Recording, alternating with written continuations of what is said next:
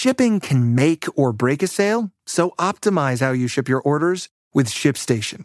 They make it easy to automate and manage orders no matter how big your business grows. And they might even be able to help reduce shipping and warehouse costs. So optimize and keep up your momentum for growth with ShipStation. Sign up for your free 60-day trial now at ShipStation.com and use the code POD. That's ShipStation.com with the code POD.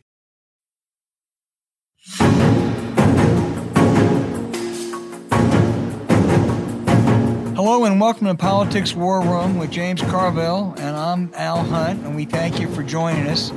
This week, a special day, a new president of the United States, and we're joined by two very special guests. One of the most distinguished government officials of all times, Leon Panetta, who was in the White House, at the Pentagon, at the CIA, and Congress, and then Walter Dellinger, the Duke Law School professor emeritus and legal mastermind.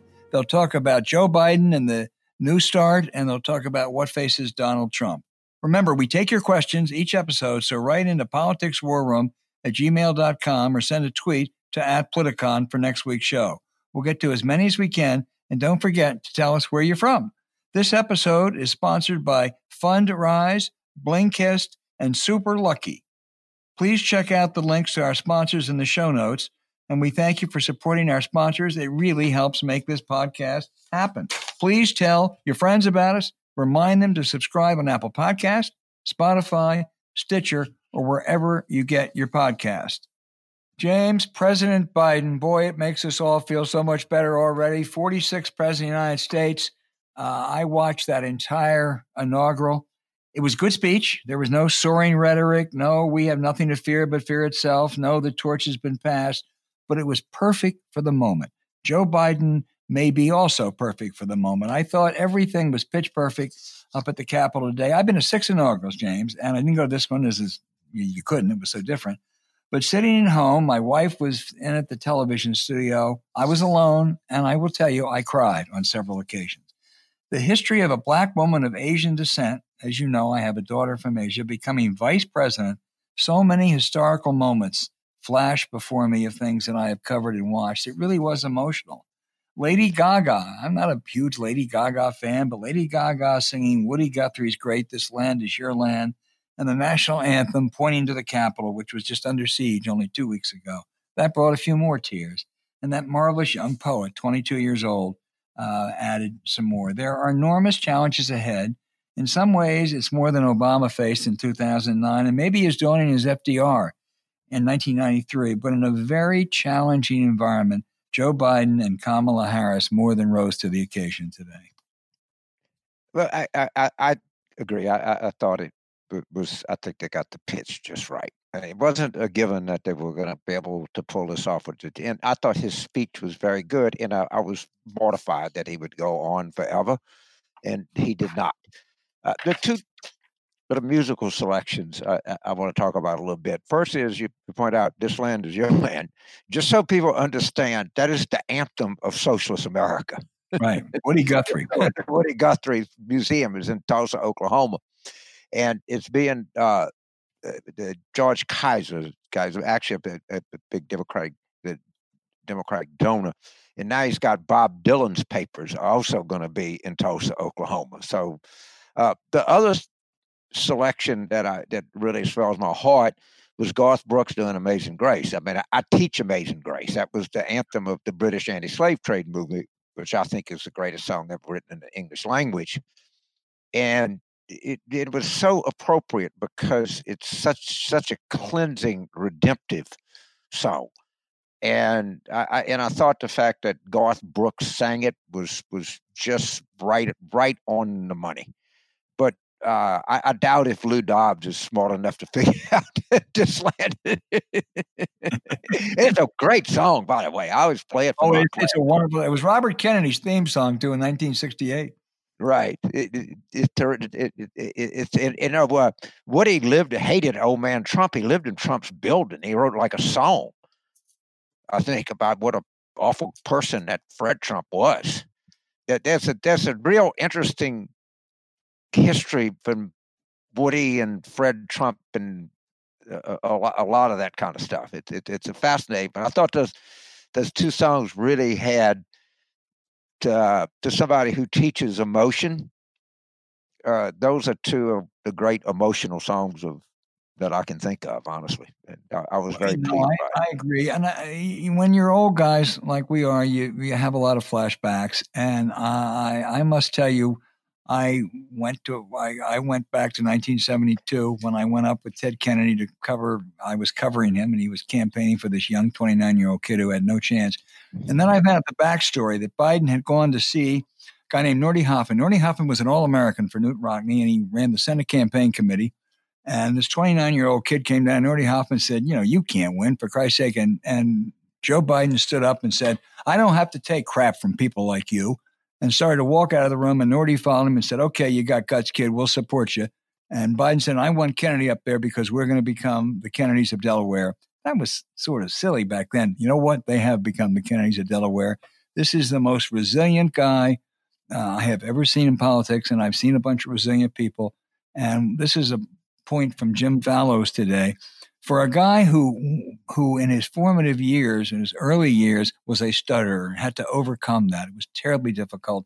To give an eloquent 20-minute inaugural speech, boy, it tells you a lot about Joe Biden. Yeah, well, look, he's going to need to do some great things, and I hope he. I think he's prepared for this job, but it's going to be really, really, really hard. And yeah, I hope. It's so right now. It's just so, like I can't tell. It's just like I've been living with this giant infected tooth in my mouth, and it's gone.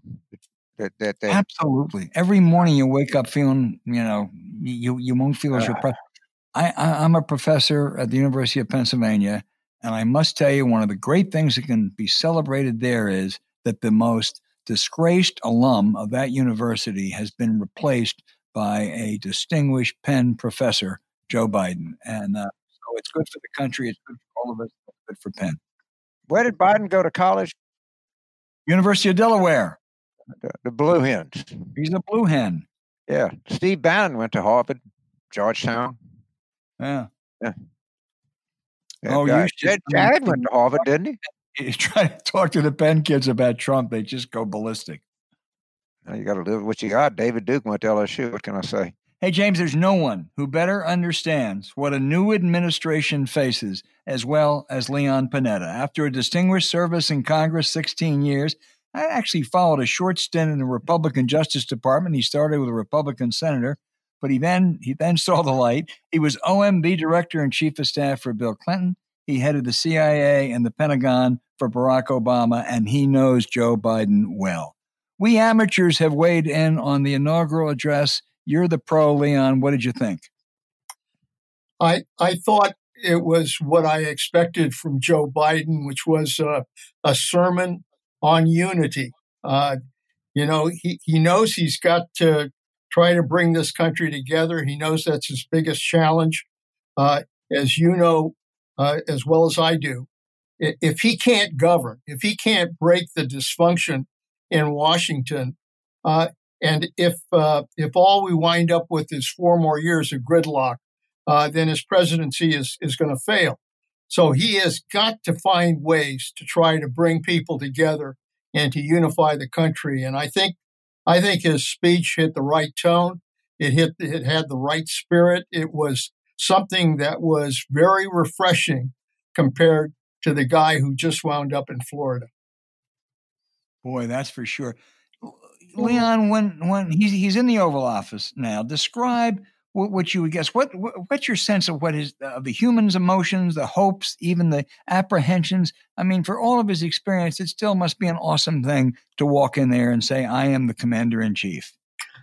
Yeah, the best way to describe it is that he's an Irishman, and full of the emotion of an Irishman. I guess I can say that as the son of Italian immigrants, because I feel the same kind of emotion when I used to go into the Oval Office or walk to the Capitol. And I think that Joe's experiencing that. I think he's walking into the Oval Office, having walked in there thousands of times, to serve another president or to work with other presidents that he's worked with in his history.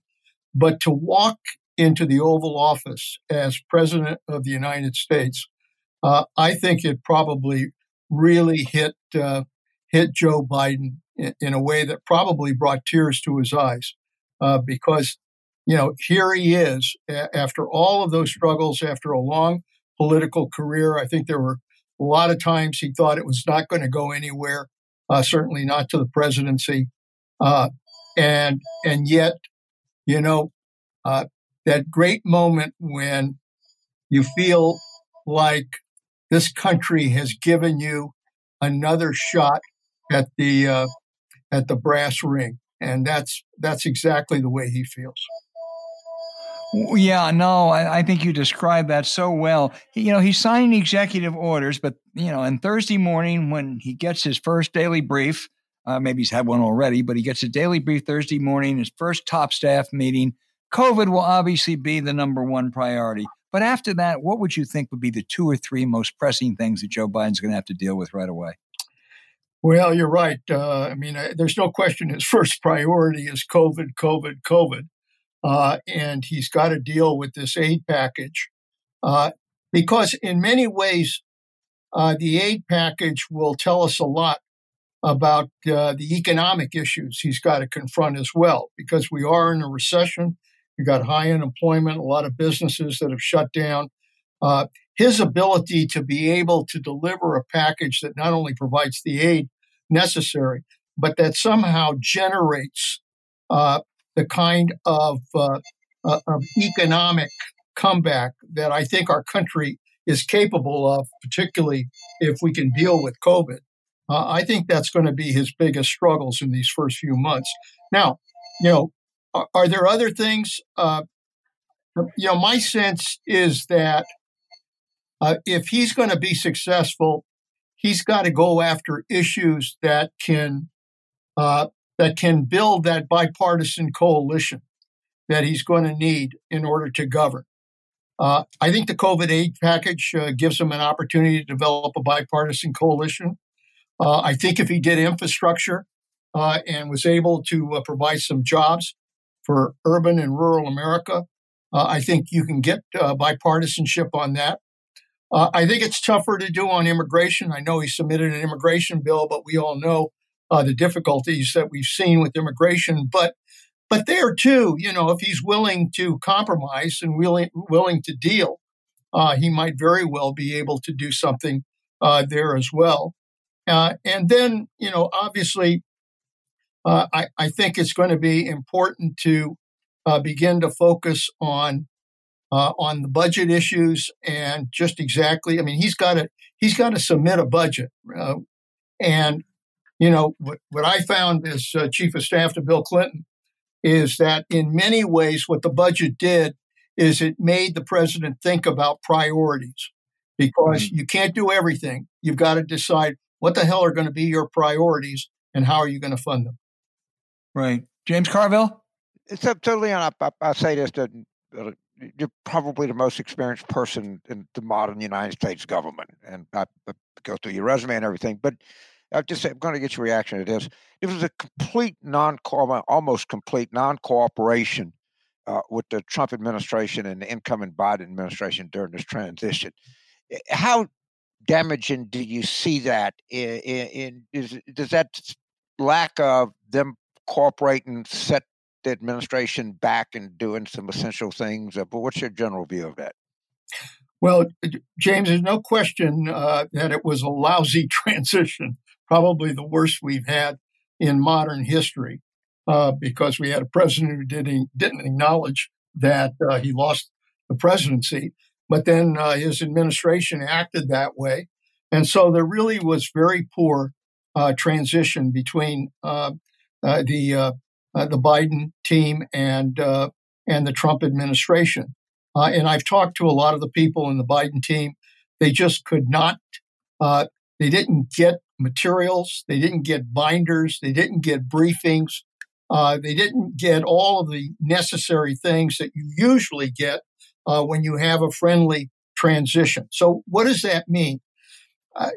The good thing is most of these people that Joe's appointed are experienced, they're qualified, they've been there.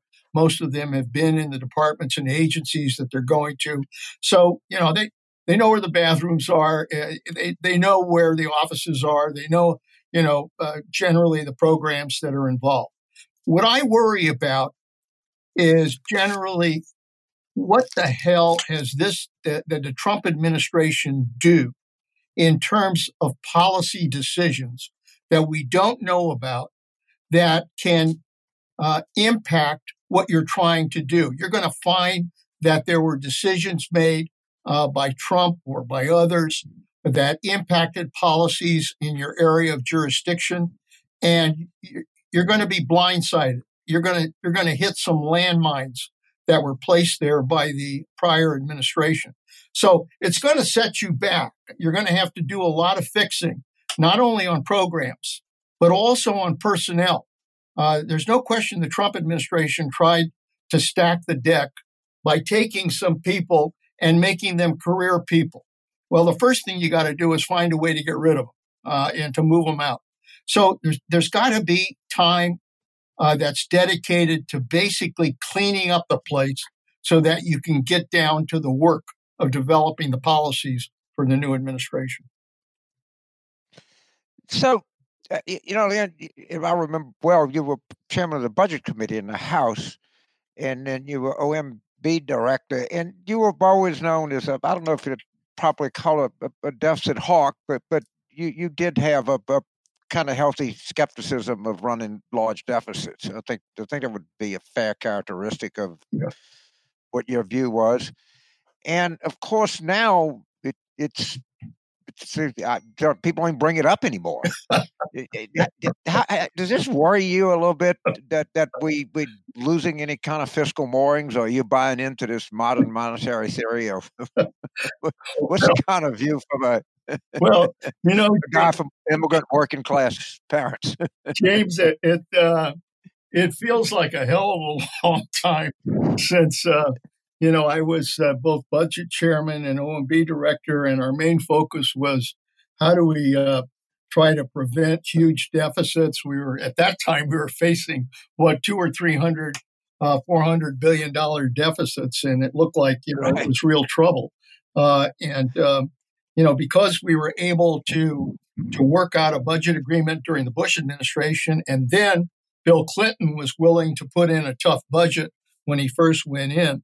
The combination of those agreements and the enforcement tools that were built into those agreements really resulted ultimately in a balanced budget and a surplus. And I sure as hell never thought once we got there, I never thought that we would suddenly go back into huge debt again, because I thought politically it would be almost impossible to do. Well, I was wrong.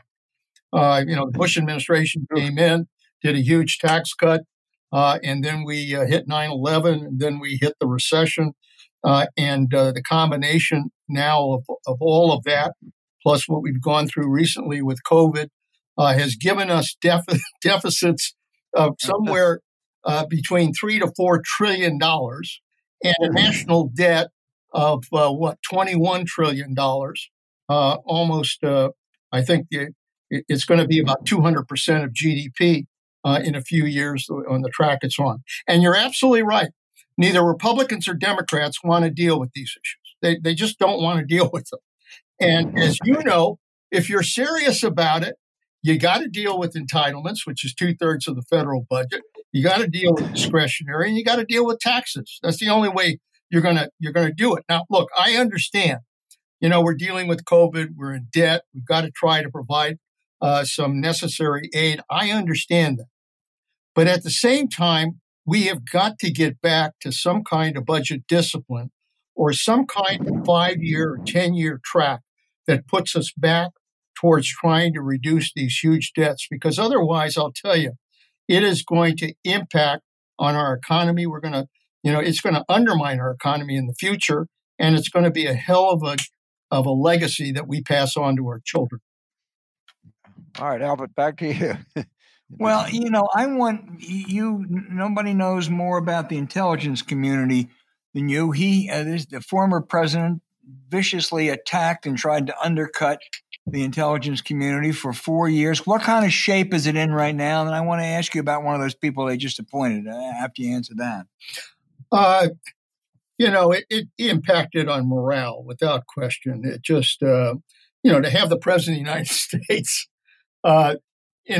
almost from the very beginning of his presidency, criticize the intelligence community, refused to, this is a guy who didn't even want to read the PDB, for God's sakes, which is the Presidential Daily Brief, which, by the way, only tells you what the hell the threats are against the country. So this is a president who didn't want to do that. And, for whatever reason, he stood up next to Putin and basically said he trusted Russian intelligence more than he trusted our own intelligence when it came to the interference in the election. This guy was an abomination when it came to intelligence. So what did it do? Impacted on morale, impacted on the quality of product, because I'm sure they hesitated to include stuff that the president would get angry about. And then Trump actually took steps to try to, plant political people in intelligence, because most of the intelligence people are professional. They're not Democrats or Republicans. They're just trying to tell truth to power. Well, he didn't like that. He wanted to hear what he wanted to hear. So he started planting political people in some of these jobs. So there's a lot of work to be done to restore the credibility of the intelligence community. Well, let me ask you about one of those, because they did put, I think, this Devin Nunes loyalist, I think his name is Michael Ellis, and they named him legal counsel to the NSA, Civil Service Protection, supposedly. I gather that that's a worrisome thing for intelligence professionals, this guy is. And what can you do about it? Can you transfer him somewhere? Absolutely. Absolutely. Nice that you're a career employee, but you're not going to be a general counsel in my operation. I'm going to transfer you to the general counsel's office in Alaska, and you'll work. Or Antarctica. There are ways to deal with this. Believe me, we had to do a little bit of that in the Clinton administration. If somebody was somebody who was a political appointee who suddenly got put into a career job, then what I had to do is you couldn't fire them, but you could certainly transfer them out. And eventually they get the message and get out of government, because they know they're not going to have much impact, and they're going to wind up in Timbuktu. So there are ways to deal with that. As James said, no one has more experience than Leon Panetta. And just a couple national security and foreign policy questions. North Korea, the little dictator, always makes trouble for a new president. He's got severe internal problems now. Does that make him more dangerous, and what should we look for him to do? Well, he is dangerous. He's been dangerous, and he will continue to be dangerous. Kim Jong-un comes down a long track of predecessors, all of whom have been vicious tyrants in their own way. And that's what this guy is. And he's also, all of them, for whatever reason, have never been willing to really try to develop their own country and try to improve its economy and try to bring it into the 21st century. So what do they have as a result of that? They have nuclear weapons, and they're developing missiles, mobile missiles, and intercontinental ballistic missiles. They represent a real threat to South Korea, to Japan, and to the United States, and for that matter, other countries in the Pacific. The way you have to deal with them is by making clear that we're going to maintain our military force in South Korea. We're going to maintain our alliance between South Korea, Japan, and the United States.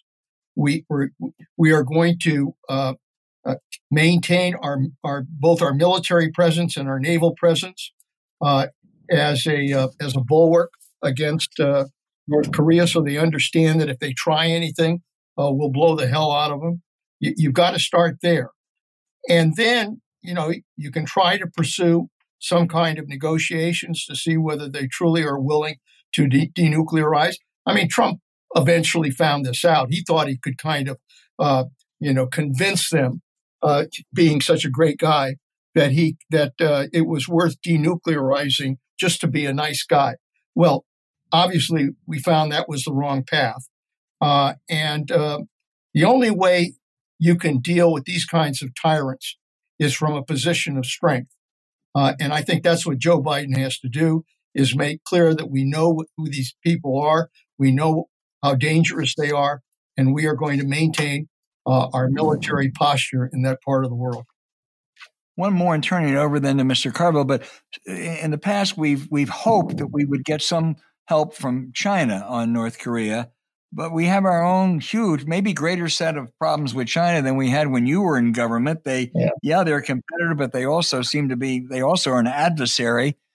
Should Biden continue much of the more aggressive Trump policy, or was that bluster, and does he have to craft a more thoughtful, innovative approach to China?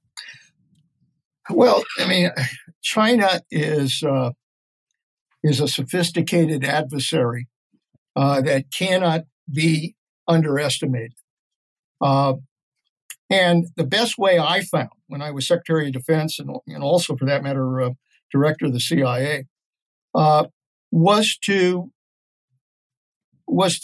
work with them in areas where we had agreement, when we were dealing with threats that were common threats, work with them, but also make very clear that there were lines that we were not going to allow them to cross. In other words, negotiate from a position of strength, not a position of weakness. I think Trump's failing is that it was clear that the United States was operating from a position of weakness because of the president we had, who didn't understand really how to deal with them, didn't want to deal with them. So we immediately went into a trade war, and we paid a hell of a price for that. In the meantime, we pulled out of the treaty that we were negotiating with other Asian countries. And China has taken advantage of that vacuum. They are a country that immediately moved their diplomats, moved their money, moved their capabilities into other countries, and have tried to develop a large amount of influence around the world. And they have. The only way the United States can deal with China is, first of all, to make clear that we're not going to accept what they're doing in the South China Sea. We're not going to accept their ability to interfere with freedom of the seas. We are not going to accept their human rights violations in Hong Kong or Taiwan or any place else with the Uyghurs. That there are lines that we are not going to let them cross. But at the same time, once you've taken that strong position, I think you can reach out and begin to develop communications with them, to develop dialogue with them. I had the opportunity to meet with President Xi. Look, he's smart. He doesn't just talk from talking points. He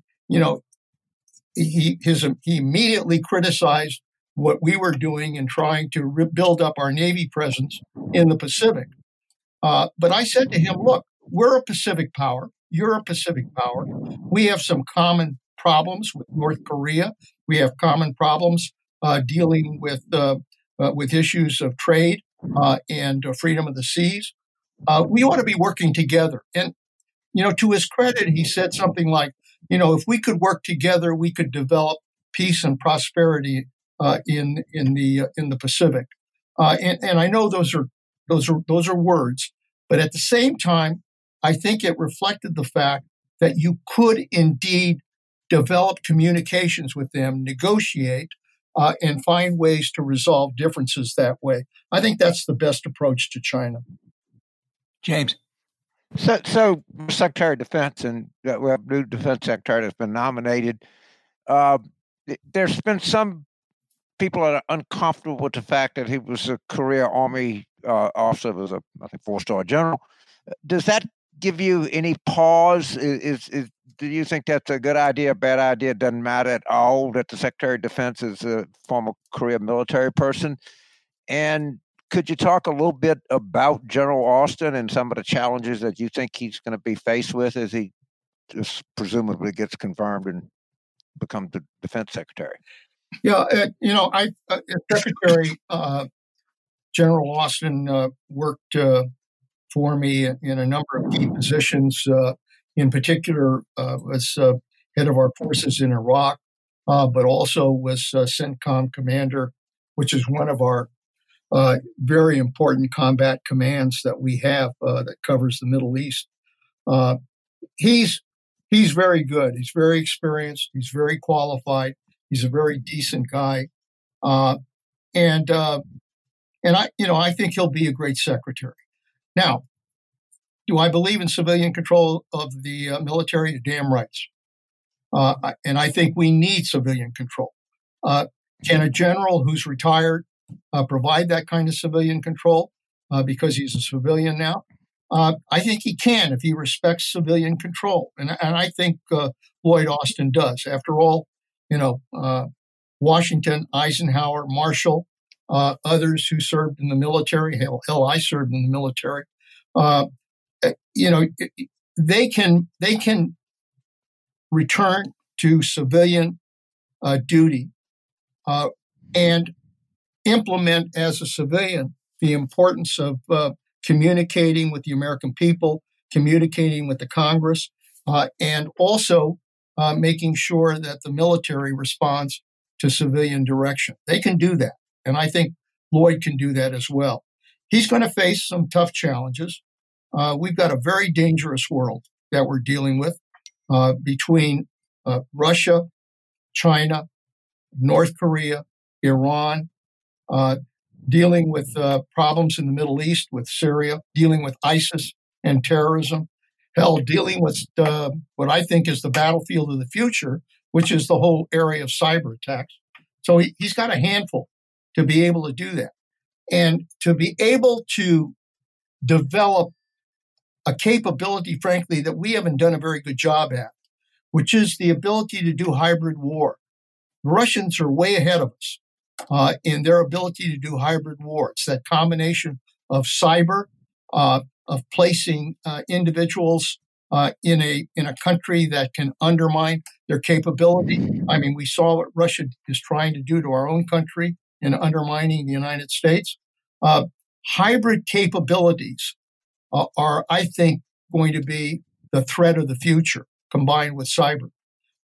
And we haven't done that good a job of really understanding how to do that.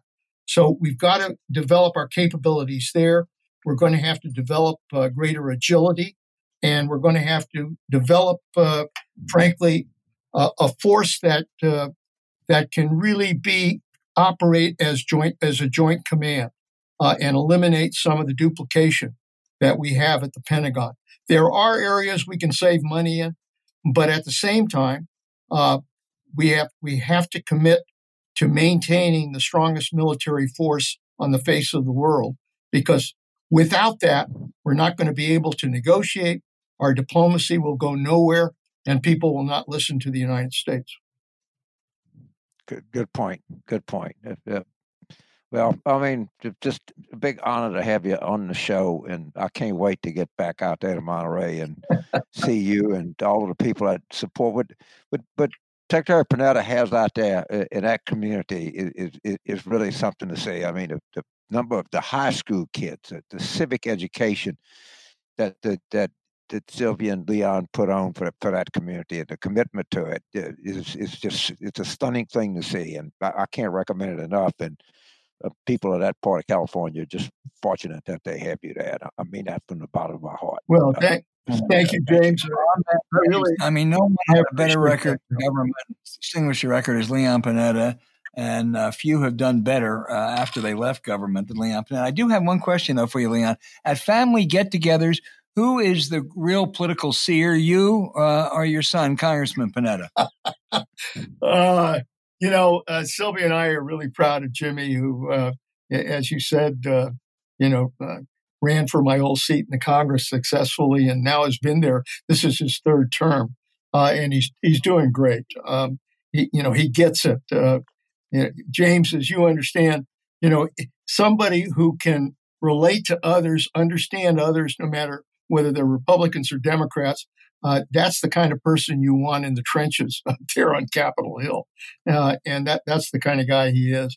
When we have dinners, we have debates about issues just like anybody else. But, the good thing is that I think we all understand the importance of public service and the need to give back to the country. And I just have to tell you, I'm proud of the time that I spent in Washington and gave back to the country.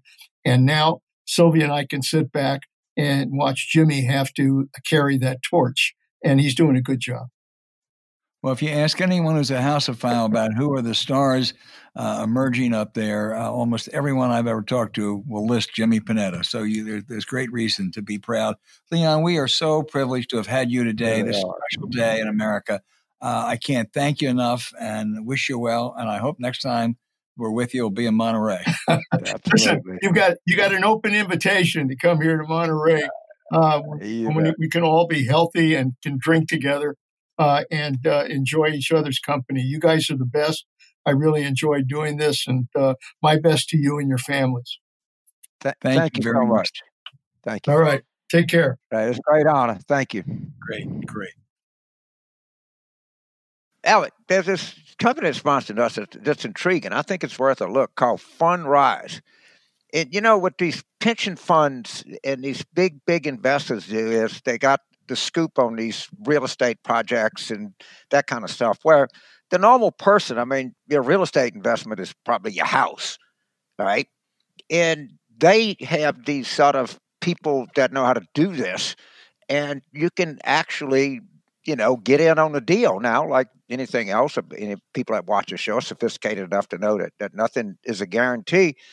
But to people that are looking to diversify their portfolios that don't have the expertise, which very few of us does, to take a plunge into these real estate deals, it looks like this is something that's really worth a look by a lot of people that tune into this show. I know I'm going to look at it.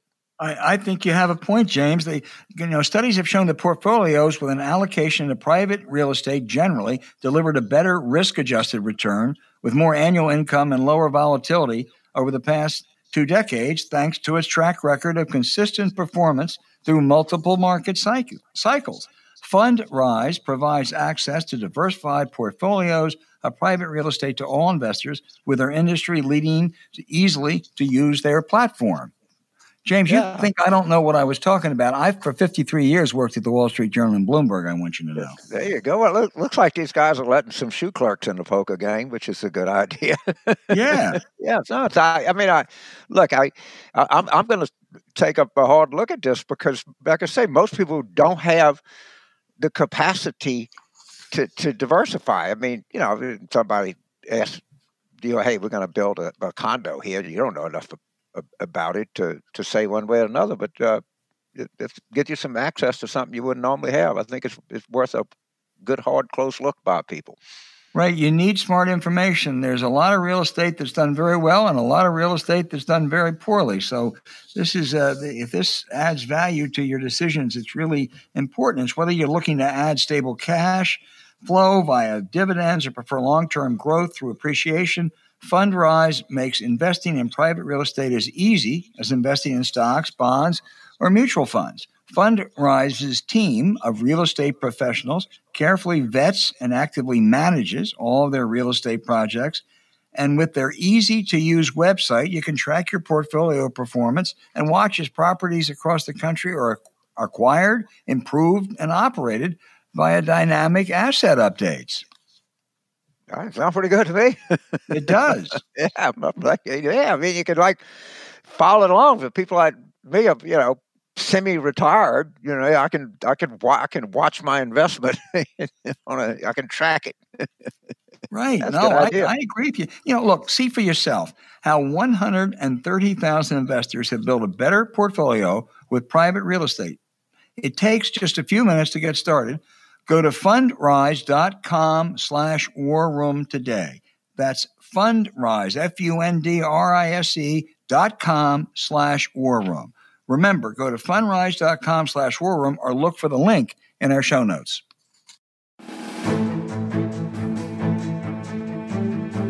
Hey, James, when I think of the law and I think of the Constitution, you know what I think of? I think of Walter Dellinger, the former Solicitor General of the United States, Dean of the Duke Law School, professor and advocate extraordinaire. Walter, thank you for joining us. Let's start with the pending impeachment. Tell me the answer to Michael Luttig and Alan Dershowitz, who claim a president, even if he's impeached, can't be tried by the Senate after he's left office. Well, I think the answer is not as crystal clear as the advocates on the respective sides seem to believe that it is, but I think on balance it comes down squarely in favor of the impeachability and removability and convictionability of a former president, at least in circumstances like this where the president has not only been charged with impeachment, but the impeachment articles have been voted. There is absolutely no good reason why that process can't be completed. Just because it refers to a president, vice president, or other civil officers of the United States may be impeached and convicted. You know, the Senate trial is something that you can finish. So I think the answer is clear. We've done it before in the past with judges, and it would make no sense to have a system where you could go all the way to halfway through the roll call on the Senate removal and have a president shout, "I quit." Right. And thereby precluding the Senate from barring him or her from holding future office, which was an important part of the impeachment clause. Well, I don't know. The analogies certainly aren't perfect, but to the extent there is an analogy to criminal law, and if impeachment is probable cause, an indictment, and then the Senate trial is the trial, and conviction or not conviction. You know, if I'm indicted, I can't suddenly say, you know what, I've resigned from this office where I committed these supposed misdeeds. Therefore, you can't try me. I think that's right. I think and the only question, which is not really relevant here, is whether you could begin the process with regard to a former president, vice president, or civil officer. That is, could you really start up now impeaching former Secretary of State Hillary Clinton? Right. Start from scratch. And that seems to me that's a troublesome idea. Or for that matter, former civil officer Walter Dellinger, years past the time of his service. But it seems to me that once the articles were here, yes, that's true. My nemesis Jesse Helms would have loved that idea. But here, where the impeachment process has proceeded to a vote in the House, and the articles are ready to be delivered to the Senate, there's just no good reason not to finish that process. Now, it does serve one unfortunate potential role in the forthcoming impeachment trial. It gives an excuse for some senators on the Republican side who wish not to cast their mark either way on either offending their base or offending the Constitution and the good civil order of the United States on the other hand, by saying, well, I can't pass judgment on Trump's actions because I agree with Senator Hawley and Judge Luttig that we lose all of our authority once he is no longer in office. How would you advise the House prosecutors, assuming that we do go ahead, and I think it's almost certain we're going to, how would you advise them to craft a case against Trump?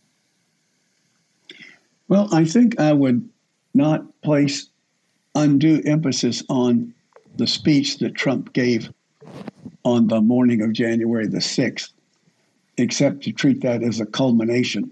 Mm-hmm. That is to say, one of the defense positions will be that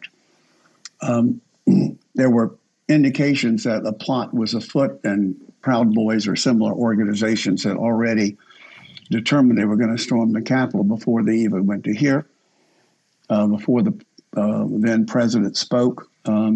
and perhaps they were already assembled, some of them in the capital area. It's the big lie that I know that you and James have talked about often. What Trump did that is an impeachable offense is willfully and maliciously argue that the President of the United States incoming was a usurper and that tyranny was afoot in America, that he had been elected president. He, Donald Trump, had been elected president, and a usurper had taken over. And if you believe your president and commander-in-chief who says that, what else would a patriot do? He's presented the case as if the people who were storming the Capitol are the students at Tiananmen Square, or those that hammered down the Berlin Wall or the French Resistance.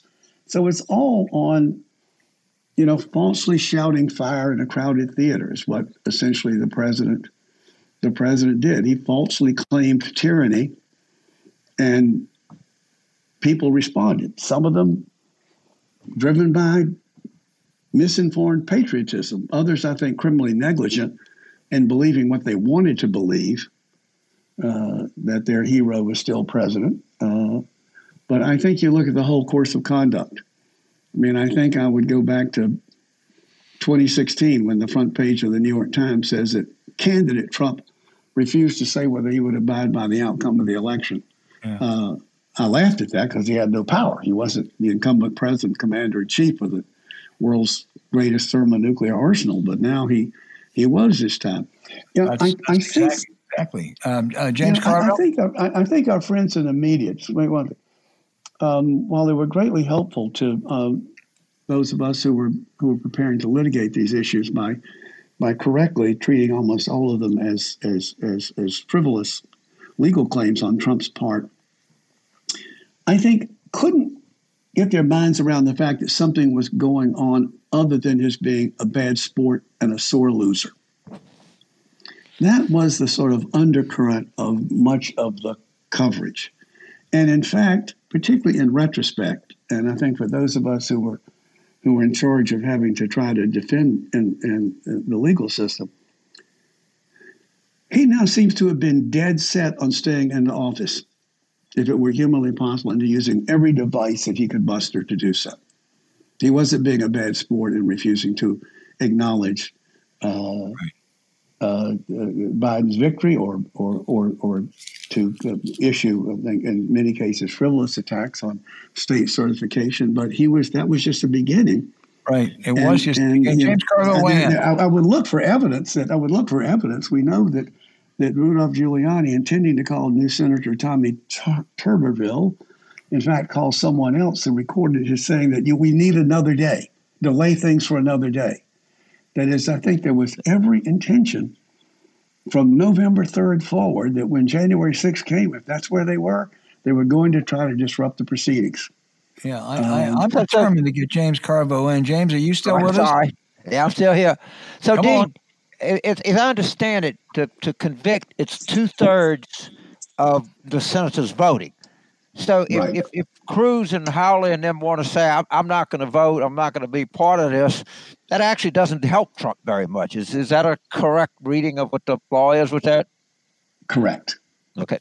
So, however, they could vote no and saying, but I'm not defending Trump. If they said, if they try to abstain, that doesn't help Trump at all. All right. So I'm coming to the next question, and that is, what's the remedy? Does somebody could they enjoin them and go to the courts that you can't proceed on this, or do you have to wait until there is only if there's a conviction, then you go to the courts and get them to overturn the conviction? Where's the remedy? I've always, how do you get from here to there?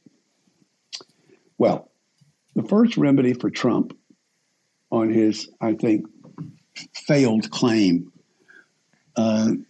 erroneous claim that the Senate has no authority over him. Right. His first remedy is to appeal to the senators to vote no on conviction on the grounds that he is not eligible for conviction. That's number one. Okay. Number two, it's but suppose they ignore that. You get led by the minority leader McConnell. You get 17 or more Republican senators, and they vote to convict him. And by simple majority, specify that the penalty shall be a ban on his future holding office of trust or profit in the United States. It could come up either of two ways. He could file in the Republican primaries in 2024. And in many states, they would say, I'm sorry, you are not eligible to be a candidate in the Republican primary in New Hampshire any more than if you were a citizen of Russia. You don't meet the minimum requirements under our statute for being a candidate because you were constitutionally barred. And he could then sue and say they didn't have any jurisdiction over it. It could be Trump versus the Board of Elections of New Hampshire. Conversely, one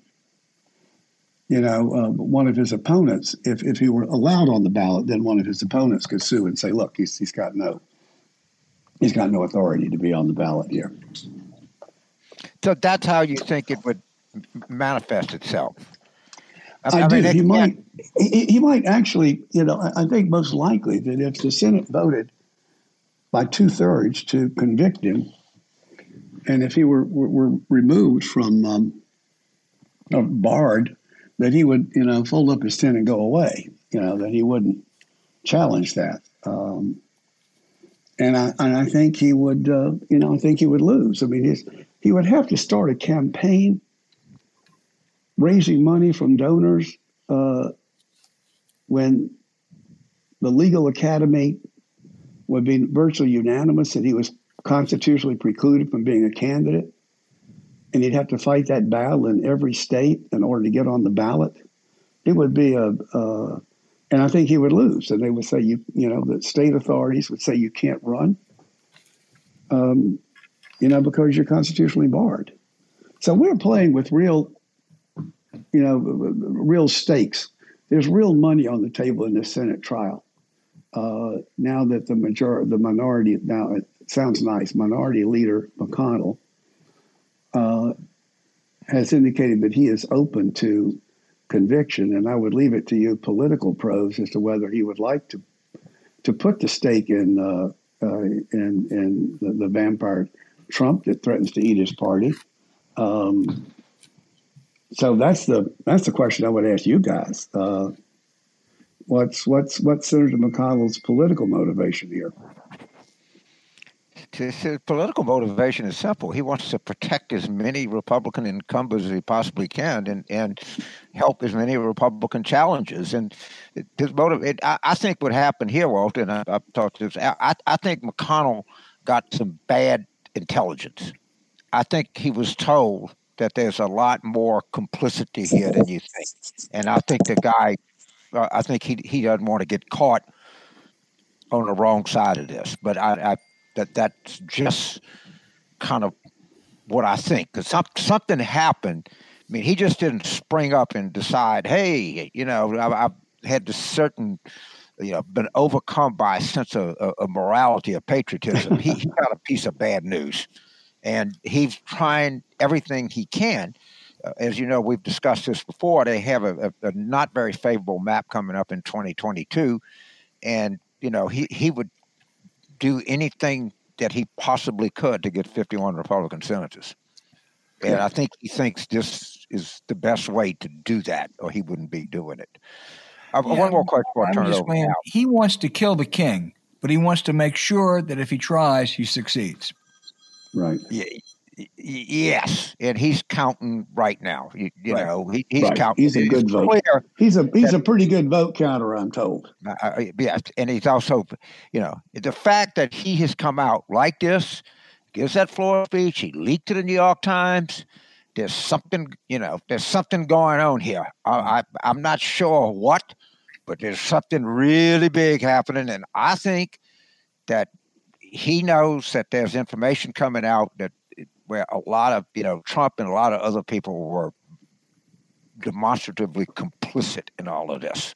That's what I think. We'll see. Yeah, think about how much more information we may have on the theme of Donald Trump's efforts to undo, by nefarious means, a Democratic election for president of the United States. There's no way. There's no people that know him think there's no way. There's no way. If I make one point, there's no way he is only putting that pressure on state officials in Georgia, in one of the 5 or 6 states that are being contested. Yeah, he wouldn't be president even if he had succeeded in Georgia. So that's right. No, let's turn to the investigations after whatever the Senate decides on impeachment. He's under investigation by the Manhattan DA. There now, I think, is far more pressure, likelihood, logic, rationale, whatever have you, for some kind of federal investigation on subverting the election, particularly if he's not convicted. James, I think, Georgia officials are looking at it. I mean, talk through what's the priority there. For me, Al, want me to start on that? I think impeachment. I think trying him on impeachment charges is the priority. I think it should not be rushed. I know that. But I'm saying after the impeachment trial. After impeachment, well, let me say, A, I have been counseled with the Manhattan DA's office, so I'm limited in what I can say about that. B, I have had screened myself off from any of the grand jury material. But as a general proposition, when a state prosecutor has been at work for 2 years, the federal officials at the U.S. Department of Justice, if they think the state officials are competent, as they certainly are here, extremely competent, then I think the Justice Department was likely to stand down until they let the state proceedings go first, at least on all investigations. Let me the Manhattan DA has publicly stated to the Supreme Court that this in the Senate. I think there's a pretty compelling case for that. If he's not convicted in the Senate of really serious charges, as awful as whatever they have in Manhattan, it is basically a tax fraud, accounting fraud case, and awful things happen. He should be in an orange jumpsuit, but it's not as bad as his federal offense. So, do the feds really stand down if he's not convicted by the Senate? Well, you could proceed on 2 tracks. Mm-hmm. The one place where federal and state prosecutors would be stumbling over each other would be on investigations of the same set of financial crimes.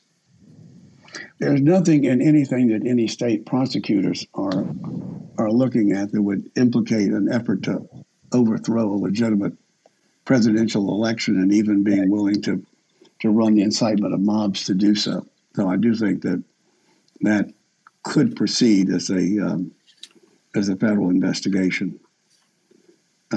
That's a question that's going to be for the good judgment of the Attorney General. So, Walter, I'm going to turn this over to James, but just one quick final question, which is pardons. He issued a whole bunch of pardons again. A lot of really sleazy people, including Steve Bannon. He didn't pardon himself or his kids or Rudy Giuliani, because someone must have been listening to Walter Dellinger, who makes the point it's awful hard to pardon someone when they haven't been charged with anything. So he didn't violate that, I don't think. But boy, there were really some awful pardons, and you were particularly taken by something I think he did. Did he do something more, Manafort? Well, there's a very good piece up on Just Security by Andrew Weissman, who was with the Mueller investigation, who calls our attention to the actual documents of pardon. And the one for Flynn was exceedingly broad. Everything sort of within the jurisdiction of the Mueller investigation, he was pardoned for. The one for Mueller, the one for Manafort, was exceedingly narrow. It only applies to the exact matters for which he was convicted. There were other matters and they list them by docket number.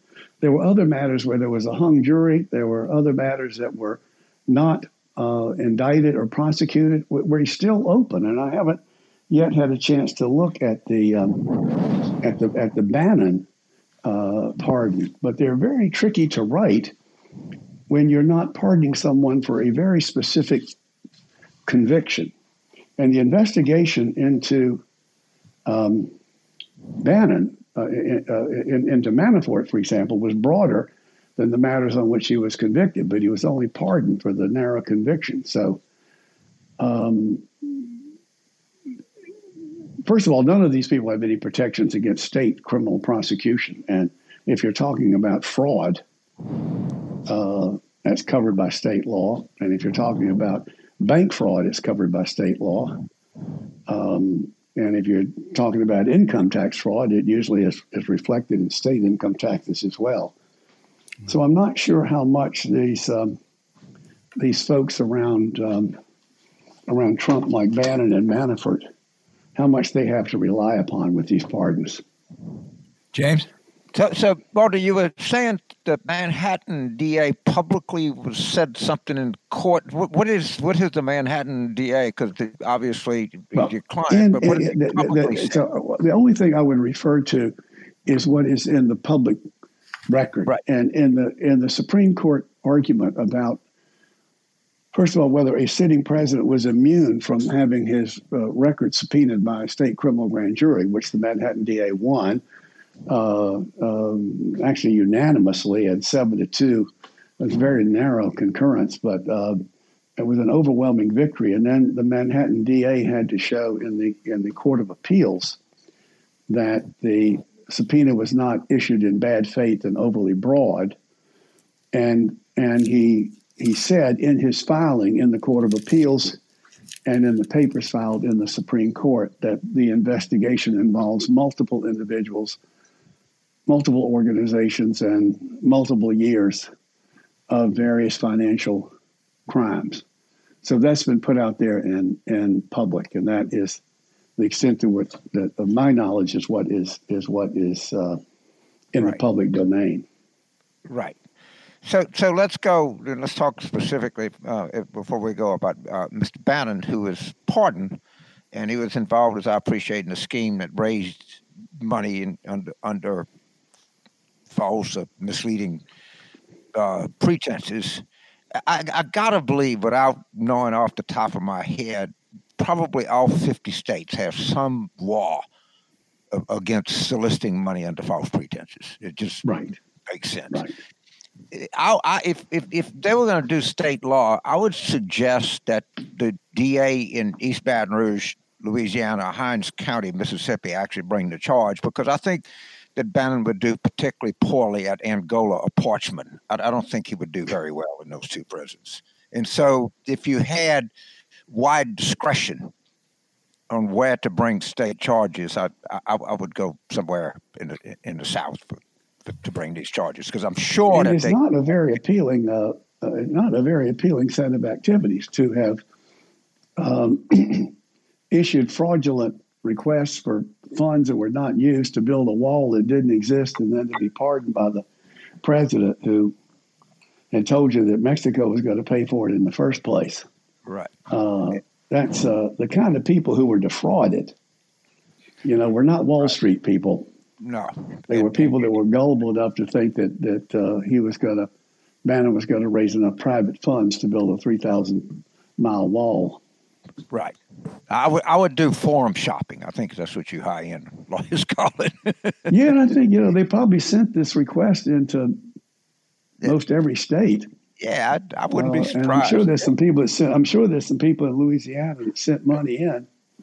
But before I let you go, I want to clear something up. It's obvious, but there's nothing wrong with prosecutors colluding, is there, sir? The Merrick Garland calls the Manhattan DA or the New York Attorney General or the Southern District. I mean, that's done every day. You do this, yes, and we'll do that. That's nothing that's not ethical. There's nothing. Just want to be clear that our listeners understand that. That's not a backdoor deal. It comes up regularly because so many offenses have overlapping state criminal and federal criminal aspects to them that they don't want to be stumbling over each other. You don't want to be interviewing witnesses in a way that would trip up the investigation of other witnesses. So you have to work out some method of proceeding.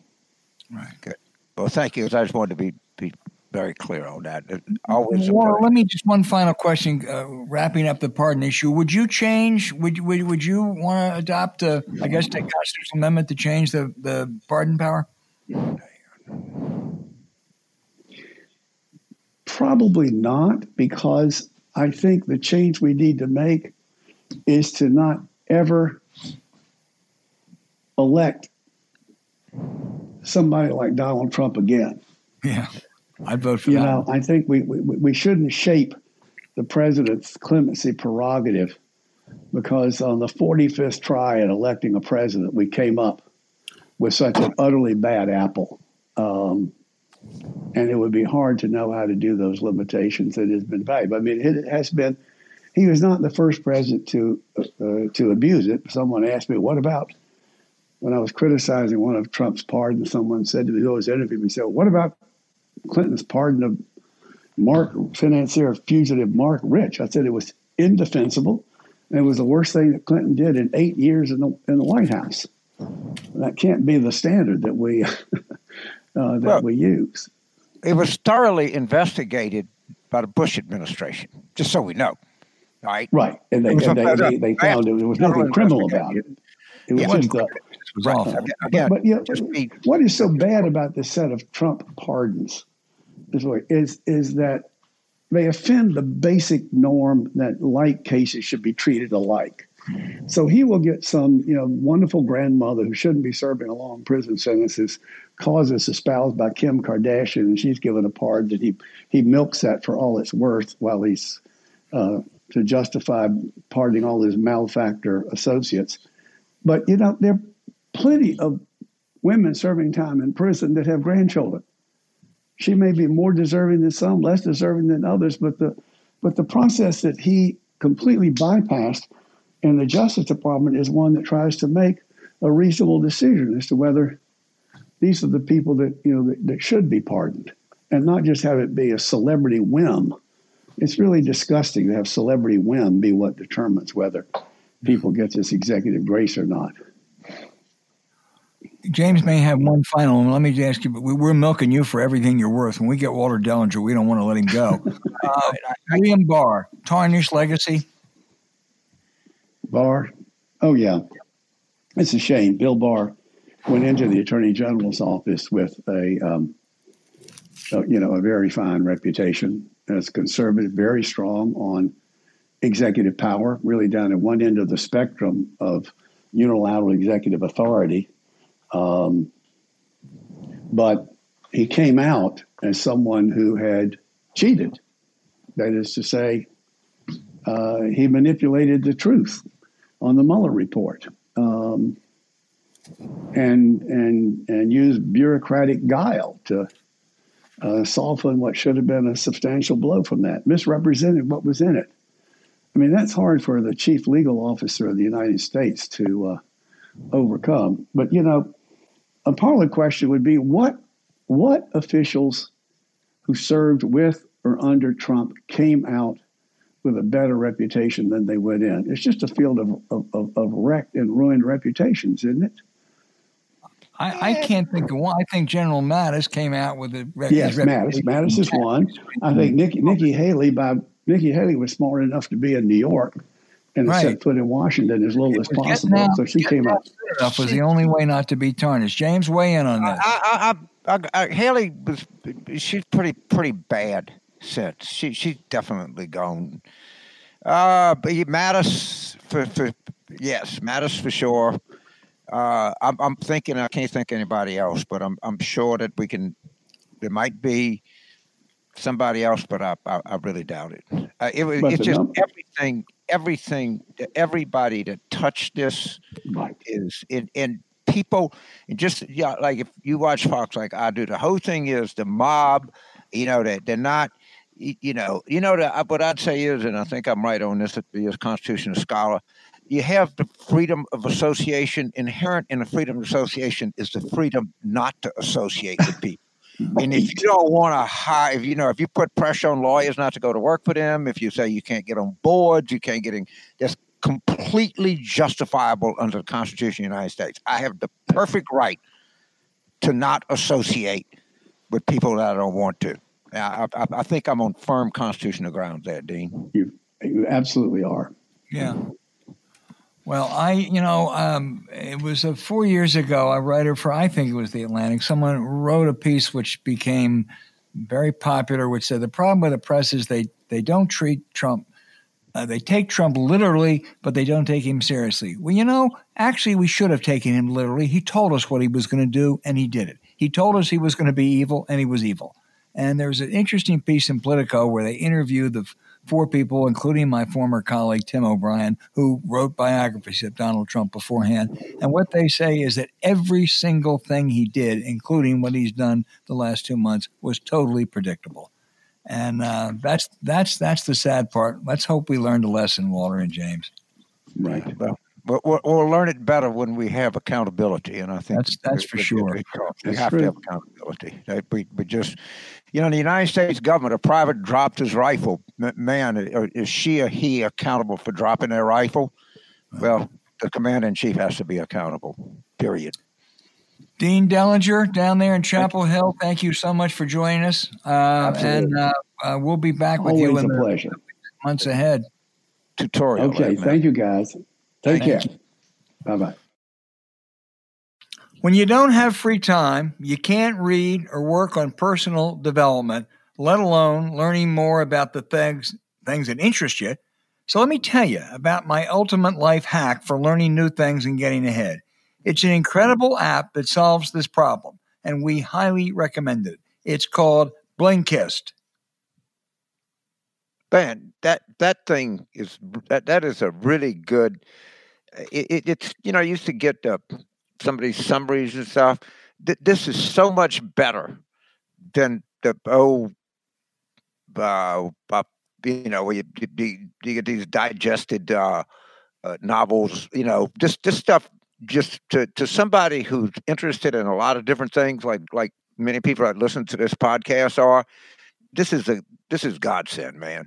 This is just exactly, if you want to know something about a lot, this is the best thing I've ever seen that come across. It's really that good. You're not going to get. It's not like you're going to be a scholar. You're going to sort of PhD in one narrow field. But most people like myself and like you and other people have broad array of interests and are trying to keep learning more and more. And there's just nothing better than Blinkist that appeals to people that have a similar view that we do, that want to have a broad-based knowledge. It's made, you're right. For busy and successful people, that's the people who listen to our podcast. They want to get to the main points of a book quickly so you can start using that information right away. And with this audio feature, Blinkist makes it easy to finish a book anywhere, anytime. 12 million people are enjoying Blinkist massive and growing library right now. Everything from self-help to business health, along with history, which is both James, you and I love history. You are particularly into a whole range of history, and there's just lots of things you can get. This is a terrific product, and it's particularly terrific for, I think, the kind of people that join us and listening to our podcast. So they've got new great books out there: Upheaval, Turning Points for a Nation in Crisis by Jared Diamond, and there's a book, Untrumping, by Dan Pfeiffer. Get it. Yeah, Jared Diamond, that guy, he's prolific, man. He's been writing major books since before I can remember. He's Jared Diamond. A lot of stuff. Yeah, he is. Well, try Blinkist out using our free voucher and share your personal experiences with your listeners.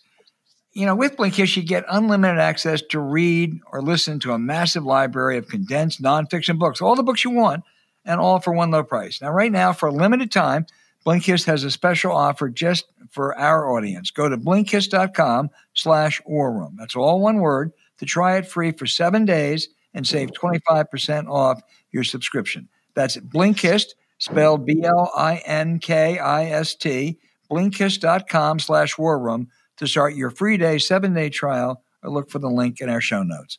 Also, you'll save 25% off, but only when you sign up at Blinkist.com/War Room. And we thank them for sponsoring this podcast. For curious minds, serving curious minds. All right, James, we're turning to one of our favorite segments, our listeners who write such good questions. They come in from all over the globe. Let's start with Michael in Victoria, Australia, and we'll combine it with a question from Evan in British Columbia. And they want to know, will a secondary effort to impeach Trump influence the race in 2024, and otherwise is he the presumed Republican nominee? Well, first of all, Al, I'm glad to have the sun never sets on the former British Empire, so we got all parts of the empire being represented here. That's kind of hard to say right now. I mean, there's a lot that's kind of obviously going to happen between 9 and 2024, and I think a vote to convict in the Senate is something that has to be done, because I think it's important that if you're in the United States Senate that you render your verdict on this, but for one way or the other. So I hope they bring it up, and I hope they bring this to a vote, and we'll see where it goes. But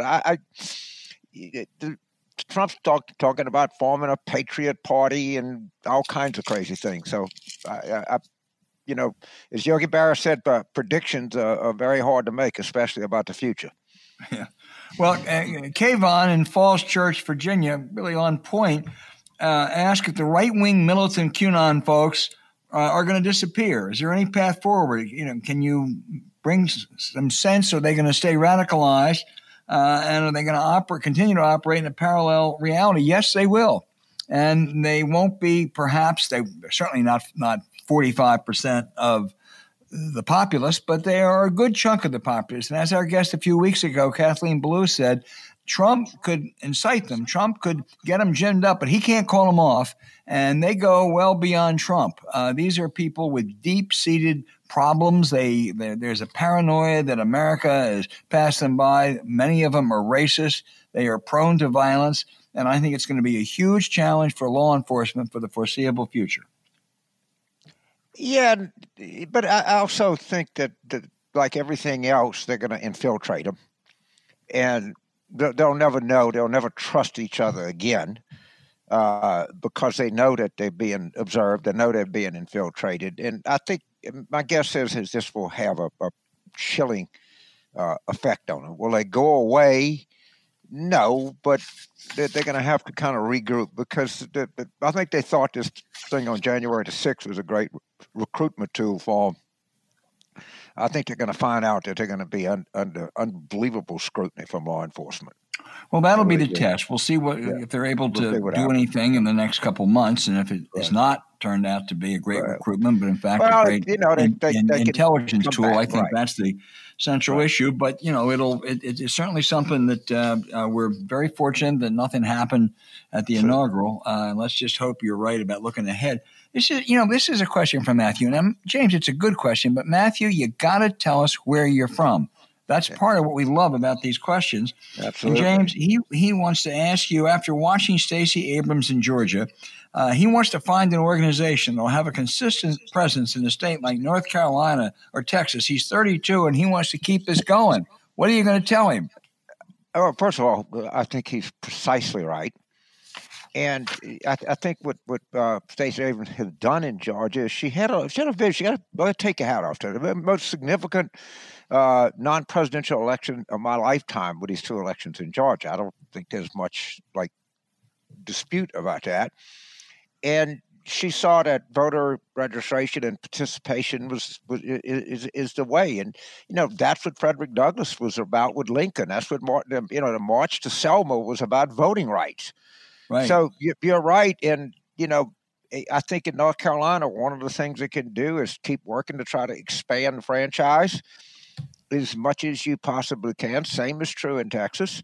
I don't see any reason why North Carolina can't be the next Georgia.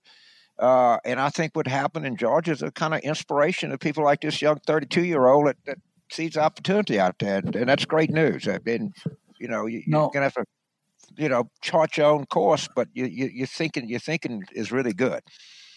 No, I totally agree with you. North Carolina was Georgia before Georgia was Georgia, and there's no reason they can't go back.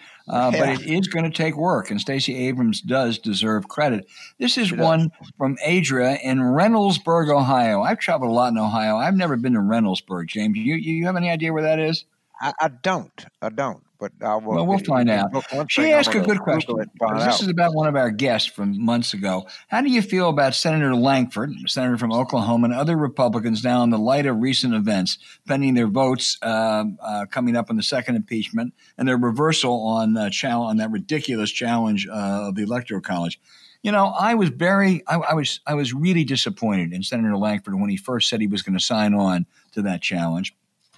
Even wrote a note to his press secretary because we did take a shot at him, I believe, on this show. And he turned around. I don't give him much credit for that because that was just doing what was right. I don't think people deserve credit for doing what's the obvious and right and constitutional. What I do give him some credit for was going before a black audience in Tulsa where there's a lot of history and, in essence, apologizing for his vote. He said he didn't realize the offense it would cause people. I don't think he had to do that politically. I admire him for doing it. So I will give him credit for that. Yeah, I would. I think it was on some kind of a board. But I don't say that unless I'm 100% sure. But I do. I've always thought the guy had some kind of fundamental sense of decency somewhere in him. And I, like you, were kind of disappointed because we both said, hey, he's kind of different Republican. He's not going to agree with us, but, he's got a different tone. And it was just staggeringly disappointing when he went along with that. It wasn't much of a redemptive act to say, look, this is not appropriate now. But I think him doing that was, I think he was looking for some, just knowing how little I know him and know about him. I think he viewed that as a kind of cleansing act that he had to go through. I hope that's the case anyway. Yeah, no, I do too. This has to go to you, Jane. This is from now. You can tell me if I'm getting this right. Ouija in New Orleans. Ouija sound right? I guess. Weejah. Yeah, that's not a difficult Louisiana name, but I love you. All right, Ouija. Good. We got it then. But he wants to know, or she wants to know. Ouija tonight. No, go ahead. What do you think of Nancy Pelosi's appointment of our Louisiana's own Lieutenant General Russell Honore to lead a review of the security infrastructure following the attack on the Capitol? Well, first of all, General Honore and I have common roots. He grew up, and my mother was from, as was Lindy Boggs, from a place, the most beautiful place name in the United States, Point Coupee Parish, Louisiana. General Honore is a dear friend of mine. He's one of the great Louisianians ever. And I think it was a brilliant appointment.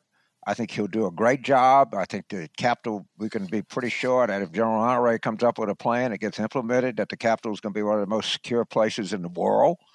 And I thought that, and I've said this publicly, Fort Polk, which is named after a particularly inept Confederate general, this should be called Fort Honore. Why not name it after a highly competent general that's actually from Louisiana? I don't know why we keep, we're going to get rid of this idiocy, and let's have Fort Honore. I'd be all for that. It's a significant Army post, and he's a significant Louisianian, and I'm all in for that. This is from Brendan in New York City. By the way, I think you're absolutely right. I think it's a terrific appointment. I believe you will agree, and you know more than I do. He did a terrific job with the cleanup down there, and I think it's a very good appointment.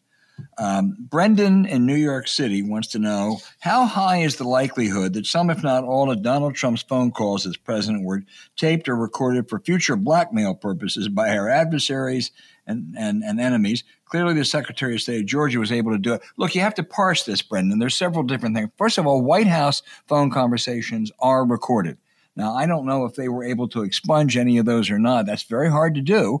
So some of those should be a matter of record. Secondly, they're the calls he made to try to subvert the election like he did to the Secretary of State in Georgia and another official down there. I'm sure. I don't have any knowledge, but I am positive he made other calls, and I suspect some of those were recorded. Again, don't know it. Finally, you raise a good point about the adversaries. Those calls are certainly recorded by them, and I don't know how do you blackmail Donald Trump anymore. But there's all kinds of things that have not come out about Donald Trump that will come out. Of course they will. Yeah, of course they will. And, I don't know, like blackmail, but, what it is, but it's thoroughly, totally compromised. And again, people have said it, and I agree with it. What other explanation other than the fact that he was profoundly compromised by the Russians that could explain his behavior? Is there any other explanation? I mean, in the absence of, say, well, it's a theory, James, you don't have actual 100% proof.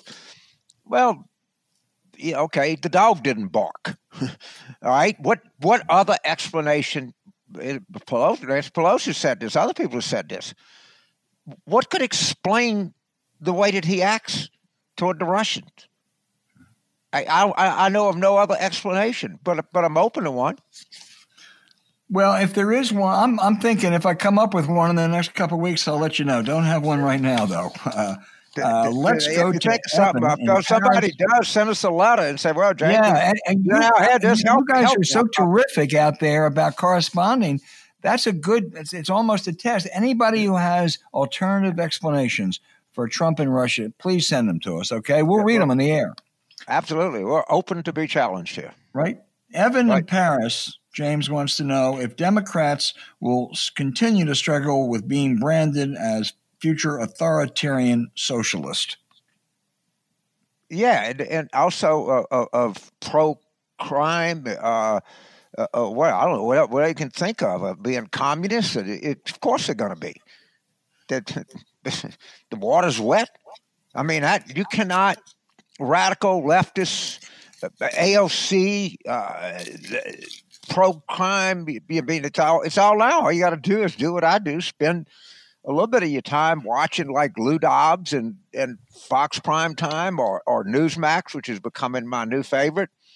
Or I listen to a lot of Patriot Channel, 125 on Sirius. Man, these people are all world stupid.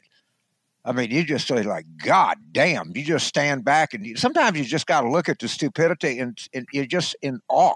Like, oh my God.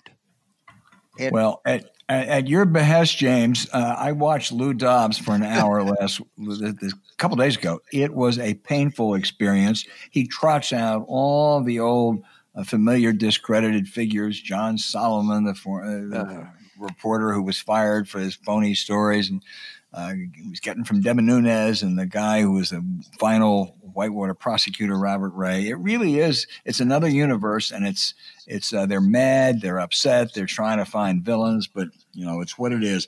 Final question we have is Mike in Albuquerque, New Mexico, who wants to know, we kind of turn this around. Can Democrats exploit fractures in the Republican electorate in the future?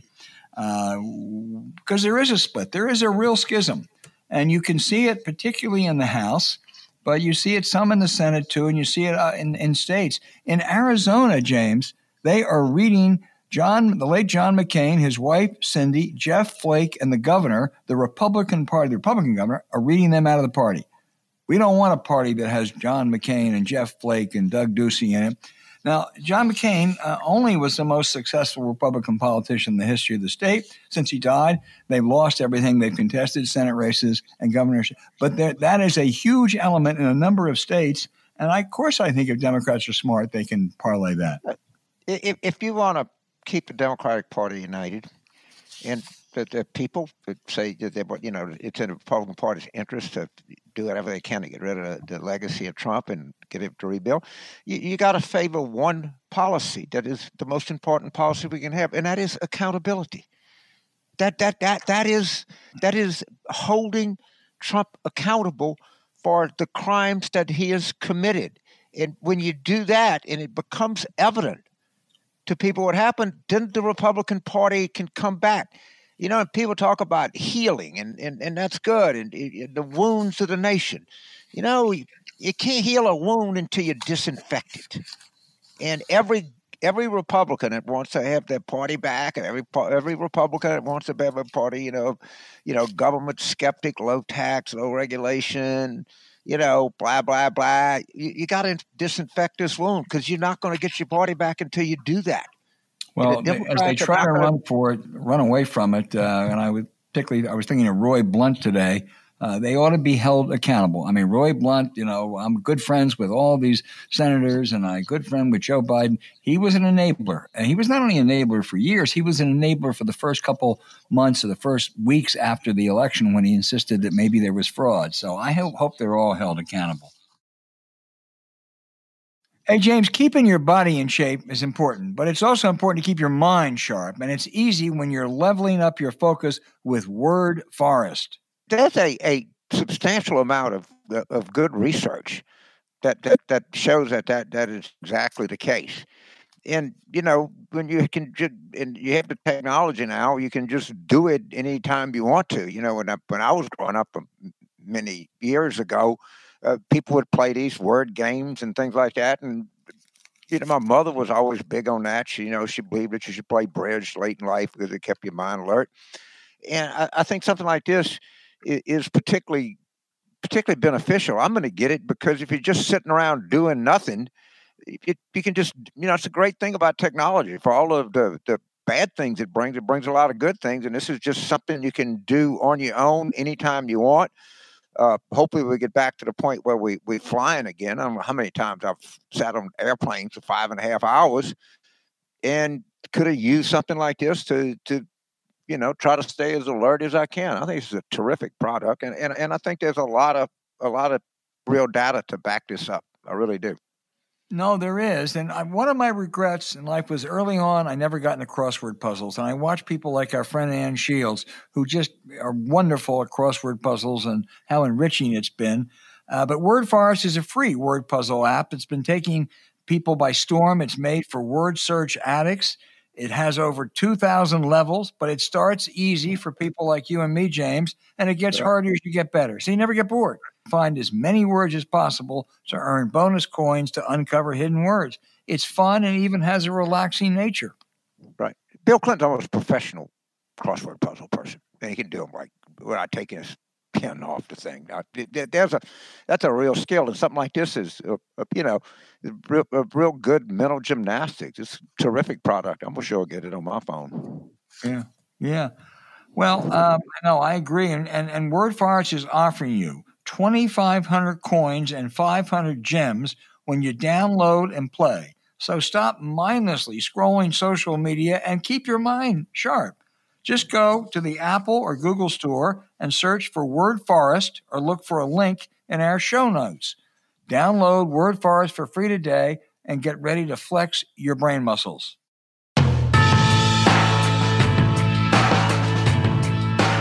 Let's do our outrage of the week, which is hard. It's hard. I mean, Trump was a gift that may not stop giving for a while, but it's really hard. So there's so much to be outraged about. Let me go first.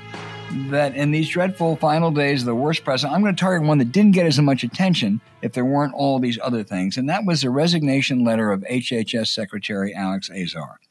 And here's what he said. He said that Trump's actions and rhetoric about the January 6th mob violence, he didn't like it, and it had tarnished the administration's historic legacies.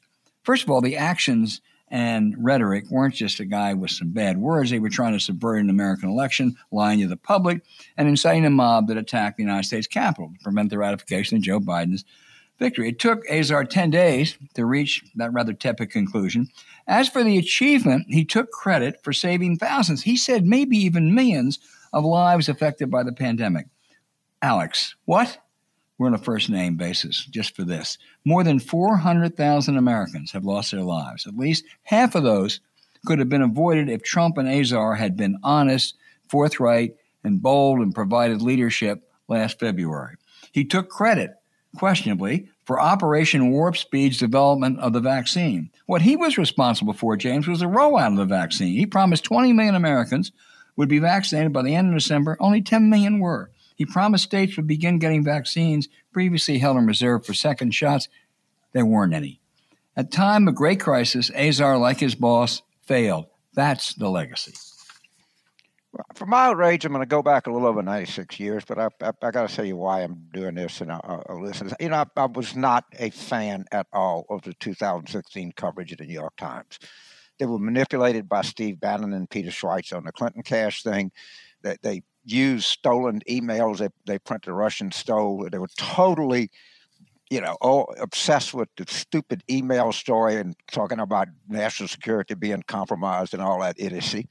So I like the coverage better in 2020, but you should always be skeptical of the New York Times. I want to read an article from the New York Times from 1924, Berlin, December 20th of 1924. Adolf Hitler, the once demigod of the reactionary extremists, was released on parole from imprisonment at Fortress Landenberg, Bavaria, today, and immediately left in an auto for Munich. He looked a much sadder and wiser man today than last spring when he, with Ludendorff and other radical extremists, appeared before a Munich court charged with conspiracy to overthrow the government. His behavior during imprisonment convinced the authorities that, like his political organization known as the Volksheer, was no longer to be feared. It is believed that he will retire to private life and return to Austria, the country of his birth. All right? That was in the New York Times. And everybody that listens to this show, it's a great newspaper. Maggie Haberman has done some good stuff. Everybody should be highly skeptical of credentialism and authority, when people are a great authority on everything. They blew the coverage in 2016. They blew the coverage in 1924. They had a good 2020. I hope they're good going forward. But I'll always have an element of distrust. Yeah. You and I will never agree on that. Certainly what they wrote in 1924 was outrageous. They also were very sympathetic to the communist revolution when it took over Russia, and they made mistakes. They're a great newspaper that has a heck of a batting average by and large. Hey, thanks for listening to Politics War Room with James Carville, and I'm Al Hunt. Don't forget to send your questions for us by email to politicswarroom@gmail.com or tweet them for next week's show at Politicon. Also, remember to check out the links to our sponsors in the show notes. We deeply thank you for supporting them. It's what makes this podcast possible. To keep up with us every week, subscribe to Politics War Room on Apple Podcasts, Spotify, Stitcher, or wherever you listen. Please rate the show with a 5-star review.